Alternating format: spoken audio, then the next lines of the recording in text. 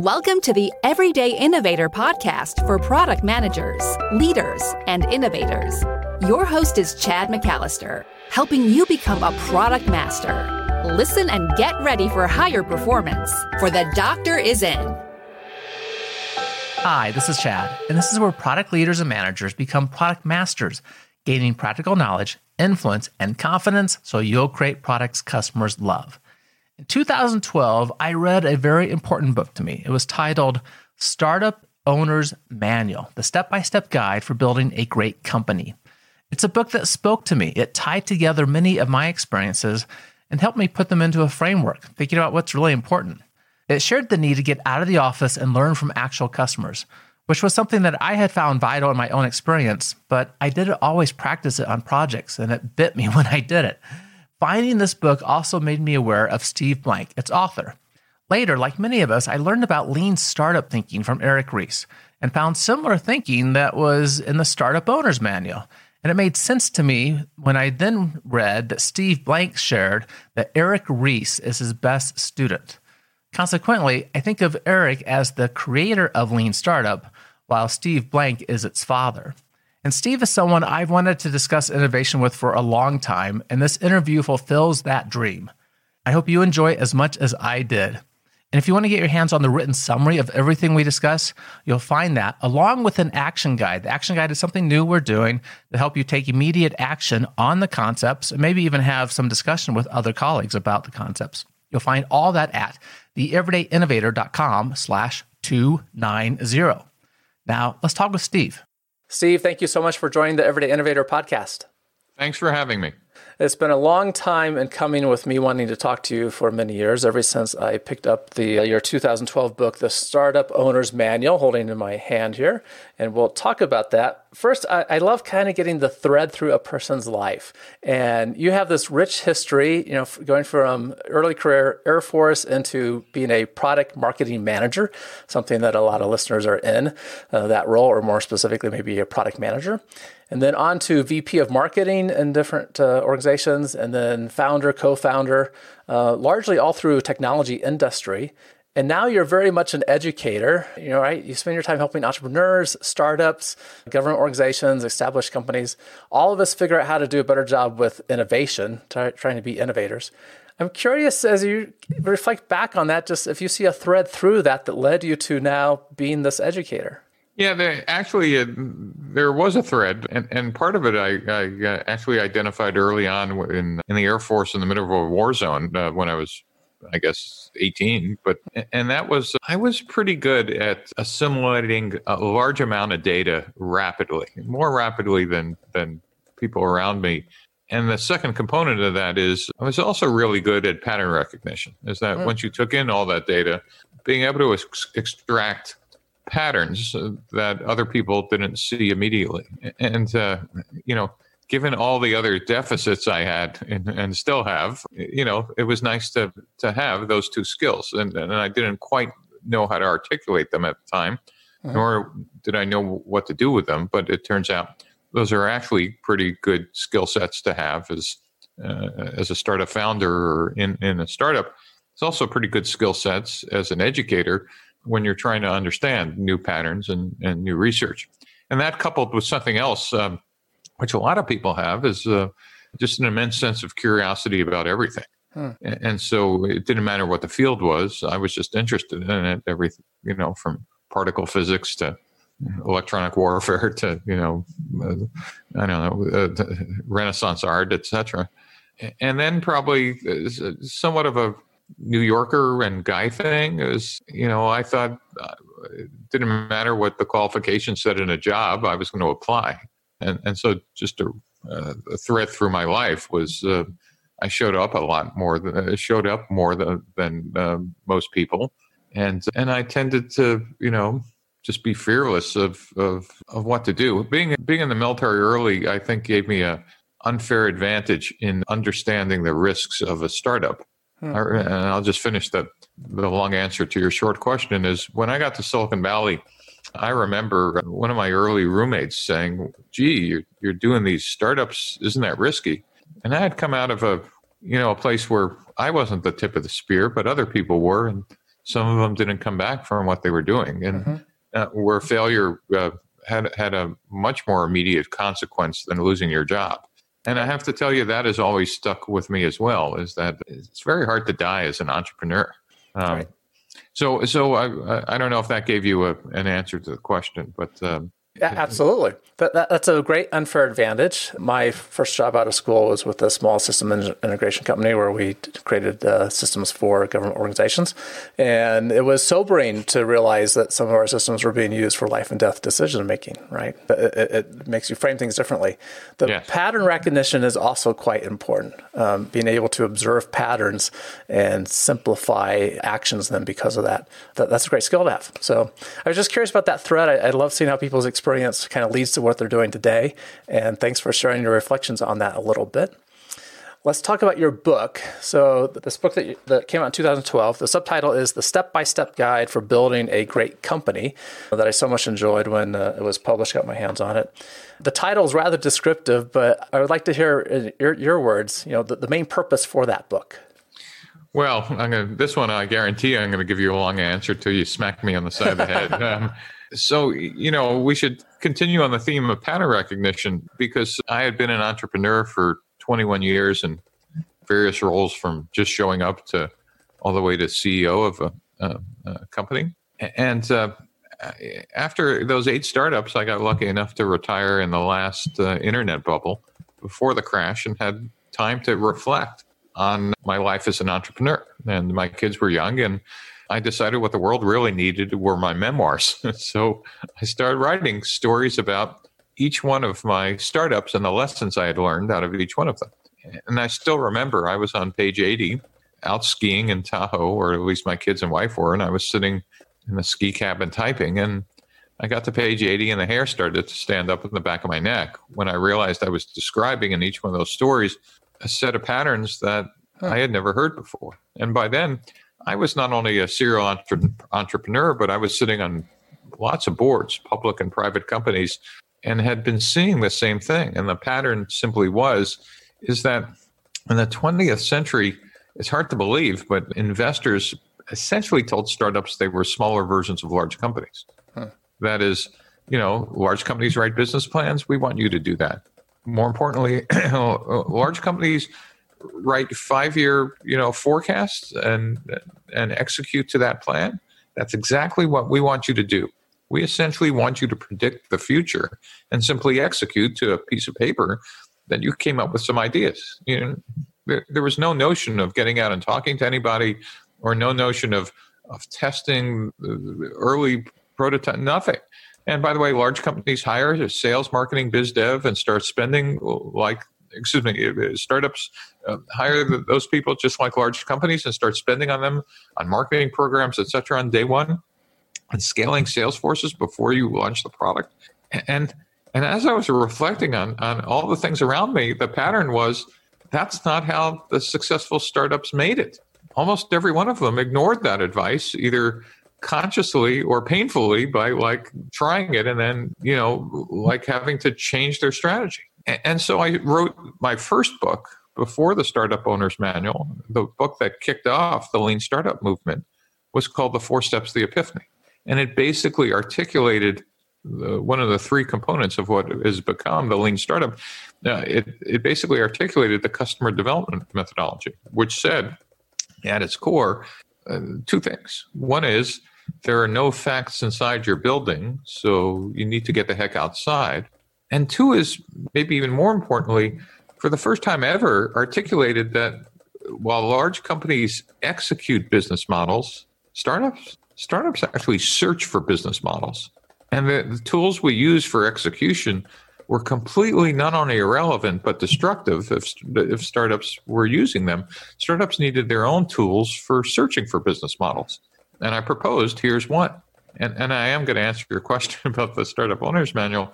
And what happened in succession was, one of my investments and then my student, Eric Ries, became the first adopter of customer development. But his addition was understanding that, look, Steve, in the 20th century, people developed products with what was called waterfall engineering, that is, building products in a serialized fashion.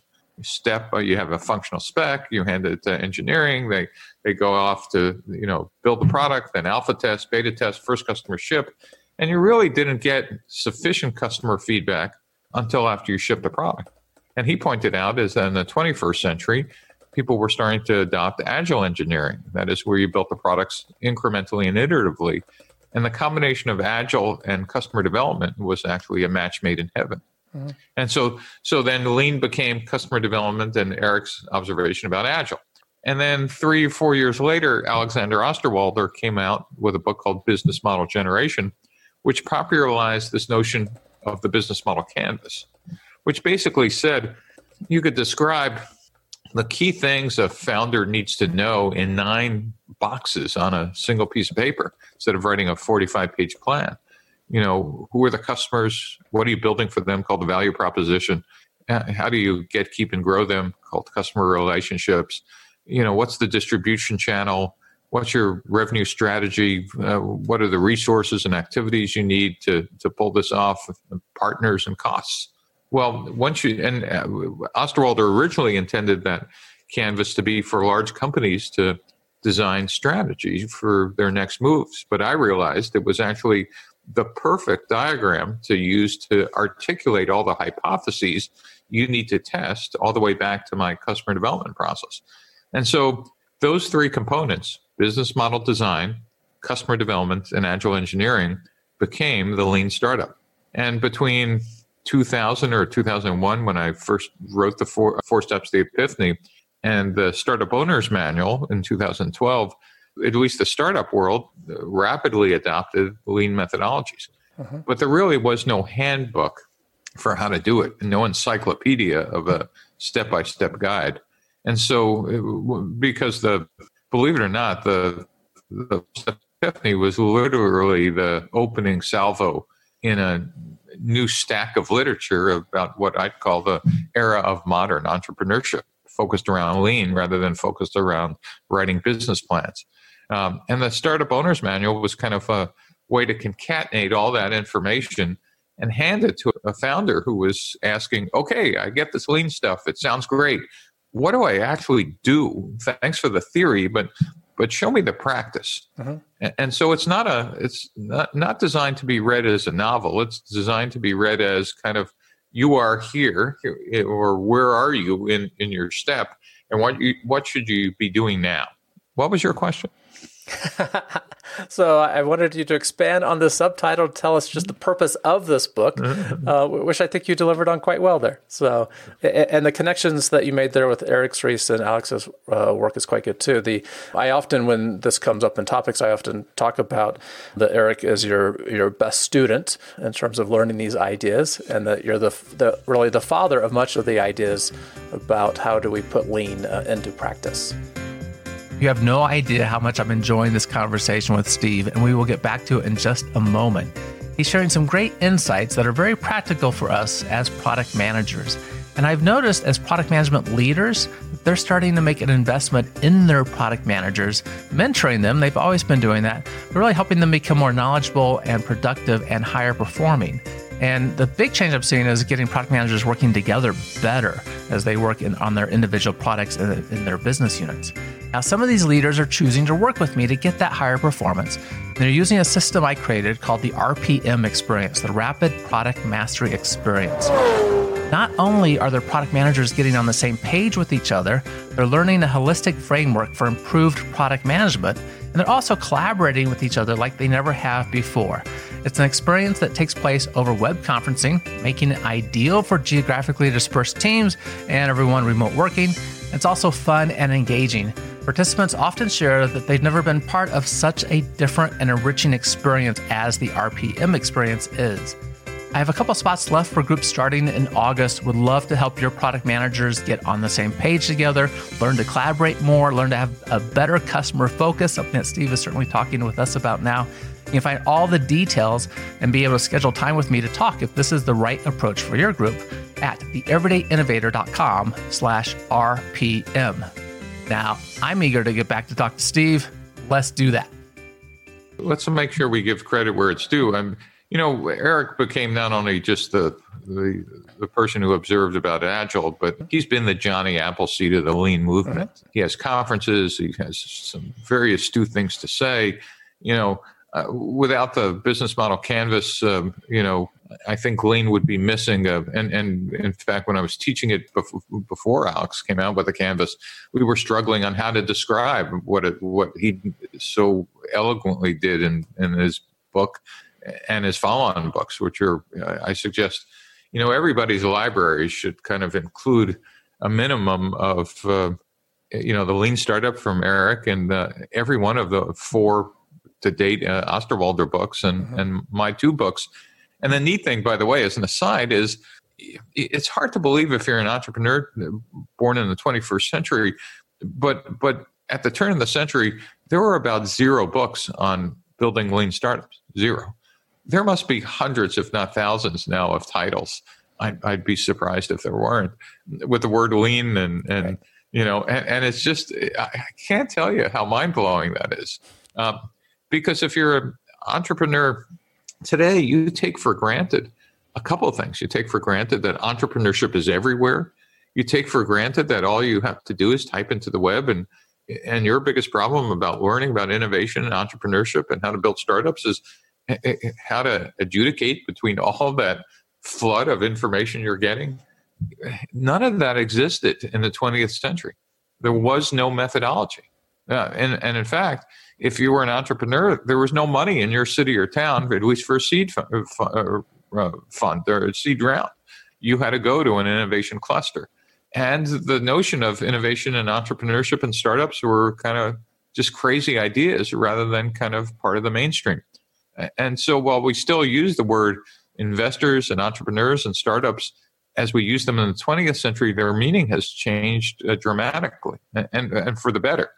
It's all very good. Good information for us about the value of this book and just the concepts that we need to be putting into action. I have an aside for you, which is just a personal curiosity. So the cover of the book from 2012, this looks like an old combustion engine. I'm just curious about why that cover. Well, for me, actually, my career in the military, if you must know the secret, was kind of assembling and disassembling fairly complex devices, mostly electronic, but some of them had hugely complicated mechanical movements. And the Air Force technical manuals were spectacular. And they had diagrams just like that to break down very complex activities into what were called exploded diagrams. Right. And so I always loved the ability to kind of break down complicated ideas. In this case, how do you build this thing called a startup, and how do you kind of explode it out into simplified assembly instructions? And so the Startup Owner's Manual really is, the simplified assembly instructions for a startup. The classic is tearing apart, if you've ever owned a car and did maintenance. And, when I was a teenager, one of the biggest things you had to do is first you started on your carburetor, but then if you really wanted a challenge, you tore apart your transmission. And I remember the time I did that, trying to follow an exploded diagram and put it back together and realized there was an extra piece. That's kind of like building a startup. So the manual actually and the cover was trying to illustrate that point. There are a lot of moving parts, but we could help you take it apart and put it together. I love that. When I was about 11 or 12, my father gave me a combustion engine to amuse myself with, and took it all apart and put it back together. I think there were like 3 screws left over, 3 bolts, and it's like, it still worked. I don't know where they went. Right. So. My 5-speed transmission only had 4 speeds when I was done. Yep, but it worked. It worked. And you learned a lot in the process. And that's a lot of what this is about, is learning. As you're famous for, getting out of the building, right? Learn the information that we need to satisfy customers. Okay, so 2012, the book has been republished by Wiley now, showing good lasting, timeless value there. What has evolved in your thinking over those years, from the 4 Steps of Epiphany, now the Startup Owner's Manual? And as if you worked with all these organizations, have you seen the startup environment change? And has any of your actual thinking evolved in approaching that? Yeah, well, so have I seen the startup environment change, huge changes. The lean startup and certainly customer development came out of the rubble of the dot-com crash at the turn of the century. That is, during the dot-com bubble that preceded it, cash was not only free, it was being thrown at you, kind of like what the world was like until March 2020. For most startups then, the problem wasn't funding, the problem was scale. And there was a mantra which people haven't heard for 20 years called first mover advantage, which investors were giving startups money with a theory that says if you were first to market, you could freeze out all competitors if you just spend. It turns out that was a bad theory because in most markets are so large, you can't buy ownership. There are a few that you can, but most you couldn't. But in any case, when the crash happened, all of a sudden investors became, at least the ones that survived, became risk averse and were looking for evidence that you had in hindsight. And now it's a term that we use, but they were looking for something back then, which we now call product market fit. And they wanted to see it before they would even give you a check. This is in the era about late 2001, all the way to maybe 2003 or 4. It was nuclear winter. It was, in fact, a mass extinction event of both startups and investors.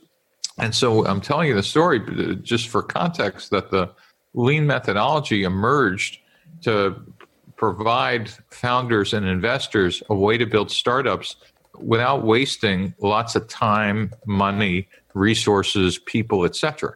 That is, if you iterated and built your products incrementally, that is building minimum viable products, and you changed when you got data that said, hey, these are the wrong customers or these are the wrong features, doing something which Eric renamed called a pivot, all of a sudden you could save enormous amounts of cash rather than just blindly launching products, getting it wrong. Oh, we have more cash. Now we could, just change our product. You could move all those failures from expensive failures later on to just incremental changes, much cheaper, much faster, much earlier.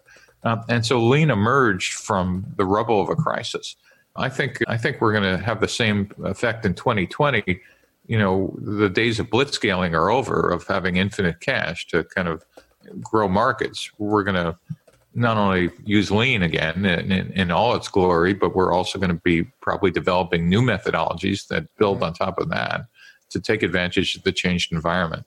Did I answer part of your question or all of it? Absolutely. So I'm sure some things have stayed similar too, but big shifts in what you saw early on. And there has been, I remember the events leading up to the dot bomb, right, 1999 kind of time frame. And I was at a startup at the time, and the mantra was you take the cash and spend it as fast as you can, right? Scale was the issue. You spent it on advertising. And you spent it in a direction that you didn't really know if that was going to be viable or not. Right. And now, as economy has come back before this time, you run into leaders of companies that at times, just want to get products into the market and see what works, and losing track a little bit of these lean concepts, which are so important to validate and do the incremental learning along the way to know what works before we build. So, yes, very good. This is all focused on startups so far, but I run into companies often that say they want to act more like a startup, and I'm sure that you are helping other organizations. How do these concepts apply to larger or incumbent organizations, established organizations?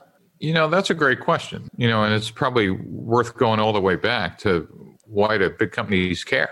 That is, why would they want to look at startups for any tools and techniques? And I just want to observe for people in startups who aren't in large companies or haven't been in a while, the last decade has been pretty tough on established corporations. The word disruption is now appearing quite a bit in conversations about large corporations, which simply means is that large companies are finding the environment around them completely different in the 21st century, certainly the second decade, than it was in the 20th century. And the reason why is not that CEOs have gotten dumber, though they have gotten greedier. It's that everything around them has changed. In fact, the line I use that says, almost everything you learned in business school, and if you've gotten your MBA 10 years ago is obsolete. Not the accounting classes and not the whatever classes, but how to deal with disruption was typically not part of your curriculum.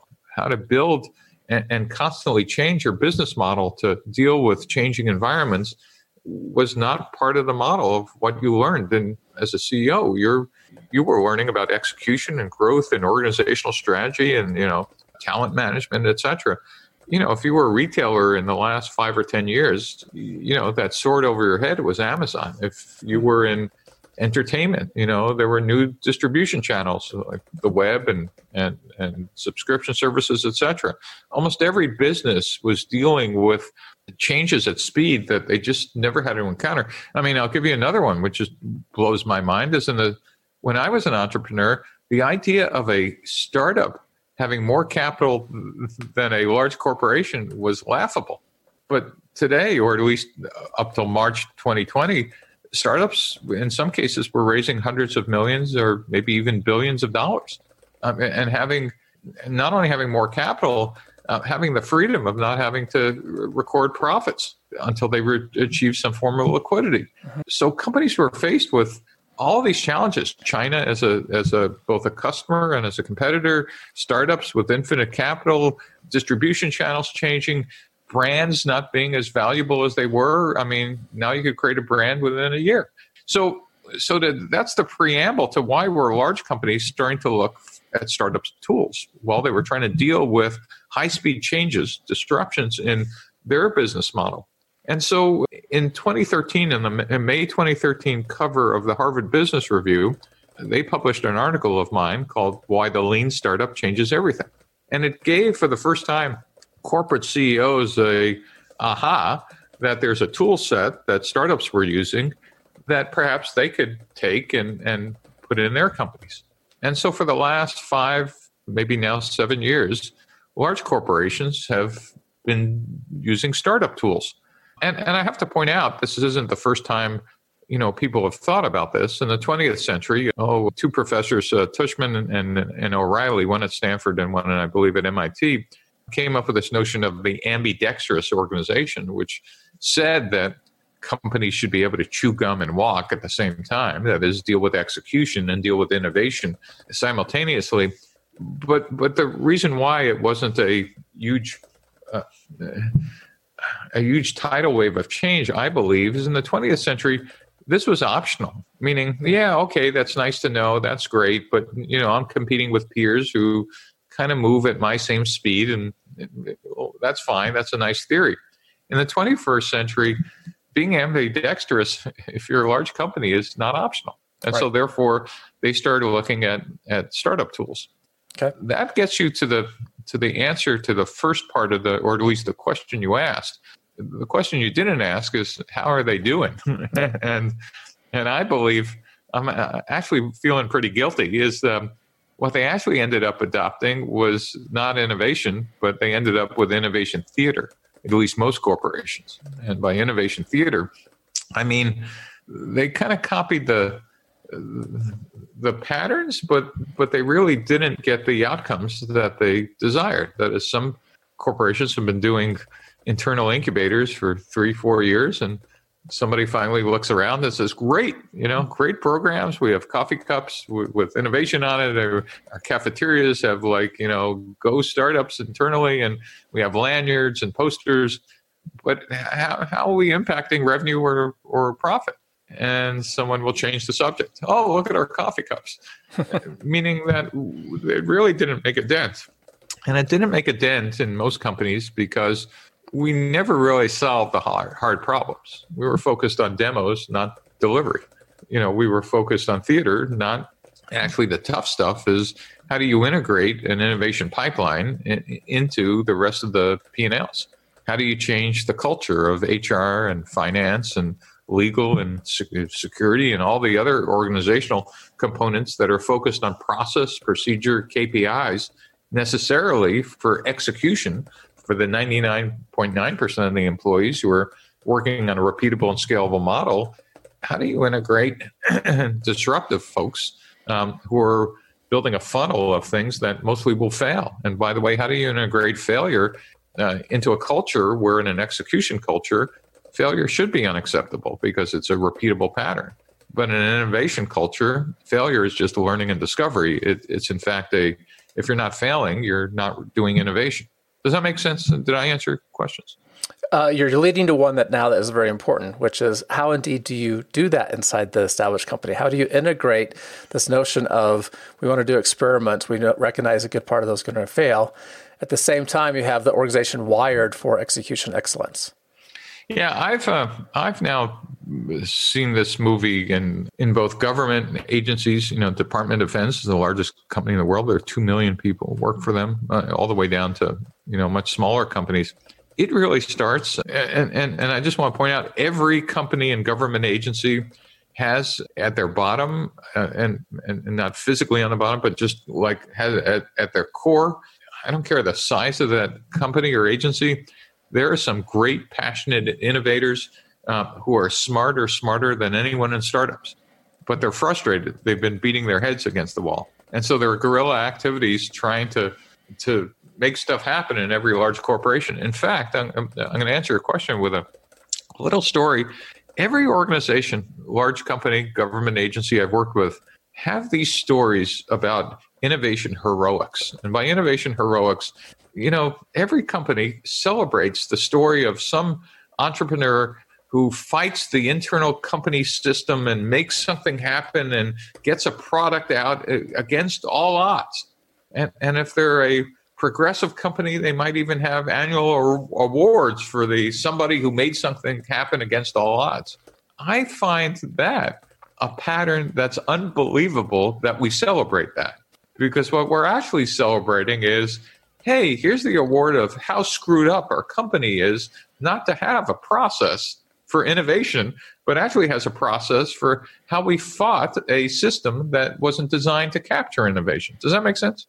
Absolutely. And so to answer your question, so what's really missing is we need what I call innovation doctrine. That is, what are the heuristics and rules that allow innovation to thrive, either internal to the company, or if we decide our culture doesn't support it internally, as an external acquisition engine or partnering engine or something that allows us to rapidly adopt our business model to change. And that cannot be done by individual heroics. That needs to start at minimum at the C-level, and most usually doesn't really happen unless the board gets it. And the problem is that in large corporations, the board is usually staffed by executors, whether they're financial executors. That's nice, but we got activist investors we got to worry about, or we need to worry about the stock price, or we need to worry about X in the next quarter. Then you tend to focus the company around relentless execution, which is a great short-term activity, but guarantees that in most markets you're going to have a 5-year or at most 10-year trajectory, which might be fine for, again, people who are optimizing their paychecks or their dividends on short-term strategies. But it doesn't guarantee long-term success. Right. More importantly, for government agencies who need to have long-term success, that is, we want the country to still be in business in another 30, 40 some odd years, because some of these programs take that long. We need to have a different mindset than just executing existing programs. And we need to have a different mindset that says, oh, we're risk averse. We'll lose our job if we take a risk. Not understanding that, no, the core processes of the company need to continue to be risk averse, but you need a parallel set of procedures. And this is the big idea about an innovation doctrine coming from top down. You need a parallel process to do that. And an innovation doctrine has 4 pieces. It has context. So what's going on around us? Are we in an industry that is being disrupted or going to be disruptive? Are the technology changes, channel changes, consumer changes, manufacturing changes, competitive changes? What's the world look like? And do we all agree on the state of the world? Because sometimes the executors have their heads down, and maybe the board is going, holy cow, we're about... And by the way, for context, what's the board care about? Whether it's the board of directors in a commercial company or government or something, do they care about only short-term gains? Then, like, innovators ought to quit and leave. Or do we want to have a sustainable company? The next part is the role of leadership. And this is sometimes the toughest thing, is that, you know who mostly kills, in fact, I'm going to tell you a great story. The person who mostly kills innovation inside a large corporation is not the CEO. It's often the VP of sales. And the story that blew my mind about this, which illustrates the problem, is in the beginning of Silicon Valley, one of the leading semiconductor chip companies was called Fairchild. And Fairchild started out by making silicon transistors, and they couldn't make them fast enough. Their VP of sales and their sales organization was essentially order takers. They showed up with that device, and people grabbed it out of their hands. But back in the research labs, Gordon Moore and Robert Noyce invented something called the integrated circuit, which allowed you to pack hundreds of transistors at the time on a single chip, and completely would change how you would design computers. You know what the VP of sales said? Any idea? People are buying transistors. Yeah, worse, said, over my dead body. and by the way, from his point of view, he was exactly right, and it's not obvious why. It turned out people were grabbing those transistors out of his hand, but even though the integrated circuit was a major leap, no one knew what to do with it. So instead of just grabbing out of your hands, you had to sit with customers and have additional people like field engineers and whatever staff you never had before to help them actually design the product in. So now sales productivity was going to hit the ground. More importantly, commissions were going to hit the ground. So from the point of view of the VP of sales, we don't want integrated circuits. And in fact, Fairchild was a laggard, even though they invented it. And that story repeats itself all the time. And this is where I go back to leadership, is that the CEO needs to understand that innovation is almost fought continually by the existing divisions and P&Ls, because it will eat, if you're successful, into your most profitable products. But if you don't put yourself out of business, your competitors are going to do this. You will have no lock nowadays on channel or technology. It's rare, you might, but almost always someone else will do it. And so the comp plans and processes sometimes get in our own way of success.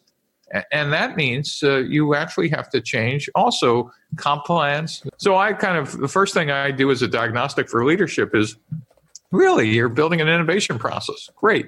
Tell me whose comp just changed, compensation. Well, no one. Well, you know what? You're still going to incent whatever execution behaviors you want. Which HR rules are you going to change? I remember when we started an innovation program at General Electric early on, they were building an innovation team to build high temperature sulfur batteries, and it was inside, believe it or not, the locomotive division. And they were trying to staff up the new team. And of course, HR said, oh, that's great, but you can only take the most senior people. It's like those are the last people you wanted in an internal innovation group. Some of them might have been senior, but you really wanted to take the crazy people who want to take risk. And so it took literally going up to, back then, ML to change the HR policy. But in fact, part of an innovation doctrine understands all these things on day one and has a checklist of all the things that leadership needs to take ownership for if we're going to have innovation processes. And if you decide, gee, we're not great at doing it inside, we got to do it outside, well, your M&A group and your strategy group and whatever typically work in silos. Well, that needs to end. And, that's a turf issue. Those things need to be solved. Right. The third part is you need to have an internal innovation process that's more than innovation theater. That is, yeah, great, you have a corporate accelerator, but what's the innovation pipeline from sourcing problems, prioritizing them, curating them, running them through a incubator, but more importantly is how do we actually scale them and integrate them into either an existing P&L or existing division, or spinning them out, but how do we get products and services delivered? Oh, we haven't figured that out yet. Well, then you really don't have innovation, you have theater. And then finally, the last part is, what are all the resources we need to support this?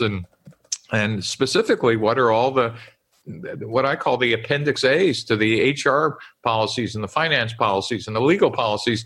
You know, the HR manual should be this thick for 99% of the company, but what's the policy for the innovation pipeline?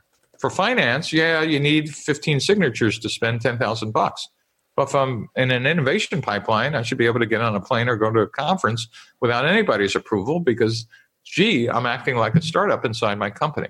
So those levels of formalizing internal innovation in a large corporation will do what the lean startup did for early stage companies will actually do for large corporations. Because at the end of the day, one of the big observations about startups that kicked off lean is startups weren't smaller versions of large companies. But over the last decade, we've now realized that large companies are not bigger versions of startups. And having that deep understanding of what that means is that you just can't simply take those processes, throw them in a startup, and end up with anything other than theater. And so that's the need for an innovation doctrine. And Pete Newell and I of a company called BMMT are going to write a book on this as soon as we come up for air when the virus is over. Excellent. I had the opportunity to talk to Pete Newell recently, and we got to explore that a little bit more. So I'll put a link to that in the show notes as well. What's the timeline for coming up for air and being able to work on that? Because I'm sure people would like to get their hands on more details about this innovation doctrine.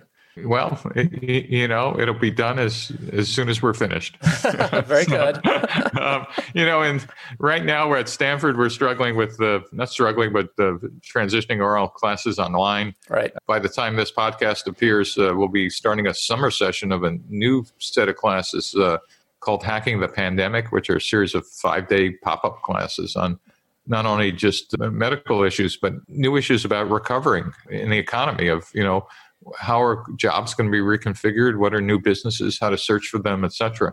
And so by the time you're listening to this, hopefully those are going to be available and to people to kind of look at and participate in. So our time is kind of being taken up in some of these other areas. Well, yeah, that sounds like a very important thing to do as well. I'm quite confident we will innovate ourselves to a better place, and those pop-up courses will be helpful for doing that as well. As listeners know, I love innovation quotes. I asked for you to share one with us and tell us why you chose that one. Well, I think it's one I already mentioned, which is, there are no facts inside the building, so get the heck outside. Mm-hmm. And by the way, its corollary is, while you might be the smartest person in the building, there's no possible way you're smarter than the collective intelligence of potential customers. And that was the beginning of excuse the pun, the epiphany about why entrepreneurs needed to build organizations different than they did in the 20th century.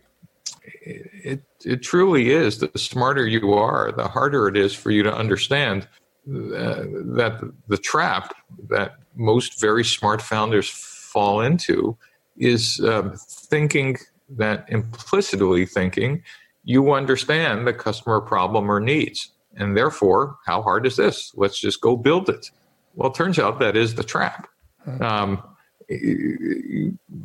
Most founders who think they're visionaries, we now have 75 years worth of data, are actually hallucinating because they don't have sufficient data.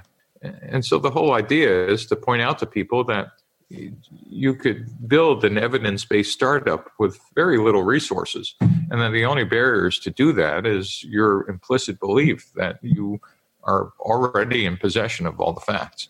Right. Yeah, just this notion alone, right? You're often quoted for some phrasing of this, right? Get out of the cubicle, get out of the office, experience the real world. It's great just to see how that has played out in places even like a weekend hackathon, where people are going to the mall and doing literally 100 interviews, on a Saturday, and then building the solution on a Sunday and winning the hackathon because they got that customer experience. It's an incredibly powerful technique, yep. And it's surprising there's no technology involved. The only barrier is your own head and an implicit hubris that says, well, I know better. Yeah, or sometimes I run into, I'm uncomfortable talking to customers. It's like, be curious. Go talk to them. My class was adopted my Stanford class was adopted by the National Science Foundation in a program called the I-Corps, Innovation Corps. It's now taught in 98 universities. And we still teach principal investigators on how to use this methodology. Principal investigators are almost always faculty inside of universities, but they're all technical, at least in the NSF class. And part of the class is recognizing that, the difference between an introvert and an extrovert for most of them is whether they're staring at their shoes or my shoes. But within 10 weeks, they all figure out how to make eye contact because that's part of the class. And so even if you don't have that as a natural skill, you could develop it by just emulating what are some best practices to do that. And you literally give people, ask them about their family first, ask them, talk about X or Y, and then ask these questions. And so even for the most introverted, there is a set of emulation techniques that you could use to kind of emulate empathy to be able to get answers to some questions. Excellent. For everyone that wants to dive in more about all the resources that you've provided over the years and the work that you're doing out at Stanford, other teachings you're making available to other universities as well, where is a good place for them to go to learn about this? Well, I have a website called steveblank.com. There are some interesting categories on the left, interesting links on the top, startup tools. If you ever want to know how entrepreneurship started in Silicon Valley, there's a tab called The Secret History of Silicon Valley. And you can just subscribe to the blog and get a weekly or couple of blog posts a month on some topics about innovation and entrepreneurship. Tons of links to my classes, and I've open sourced all that material if anybody wants to teach any of this stuff. And obviously things that Eric Ries and Osterwalder write are equally or maybe even more interesting. And there are hundreds of other blogs now about innovation entrepreneurship, and you'll just be swimming in a sea of great information. So thank you for the time. This has been great. It has been great. And so steveblank.com, I'll make sure that there's a summary of all the key points you shared in the show notes as well as those links. Steve, thank you for being part of the podcast. Oh, it was wonderful to be here. Thanks. You asked great questions. Thanks so much for listening to the Everyday Innovator. This is where product leaders and managers make their move to product master, learning practical knowledge that leads to more influence and confidence so you'll create those products that customers love. Find the written discussion of all the highlights with Steve and also that action guide to help you put into action what we talked about at theeverydayinnovator.com/290. Keep innovating. Thank you for listening to The Everyday Innovator, which teaches product managers to become product masters. For more resources, please visit theeverydayinnovator.com.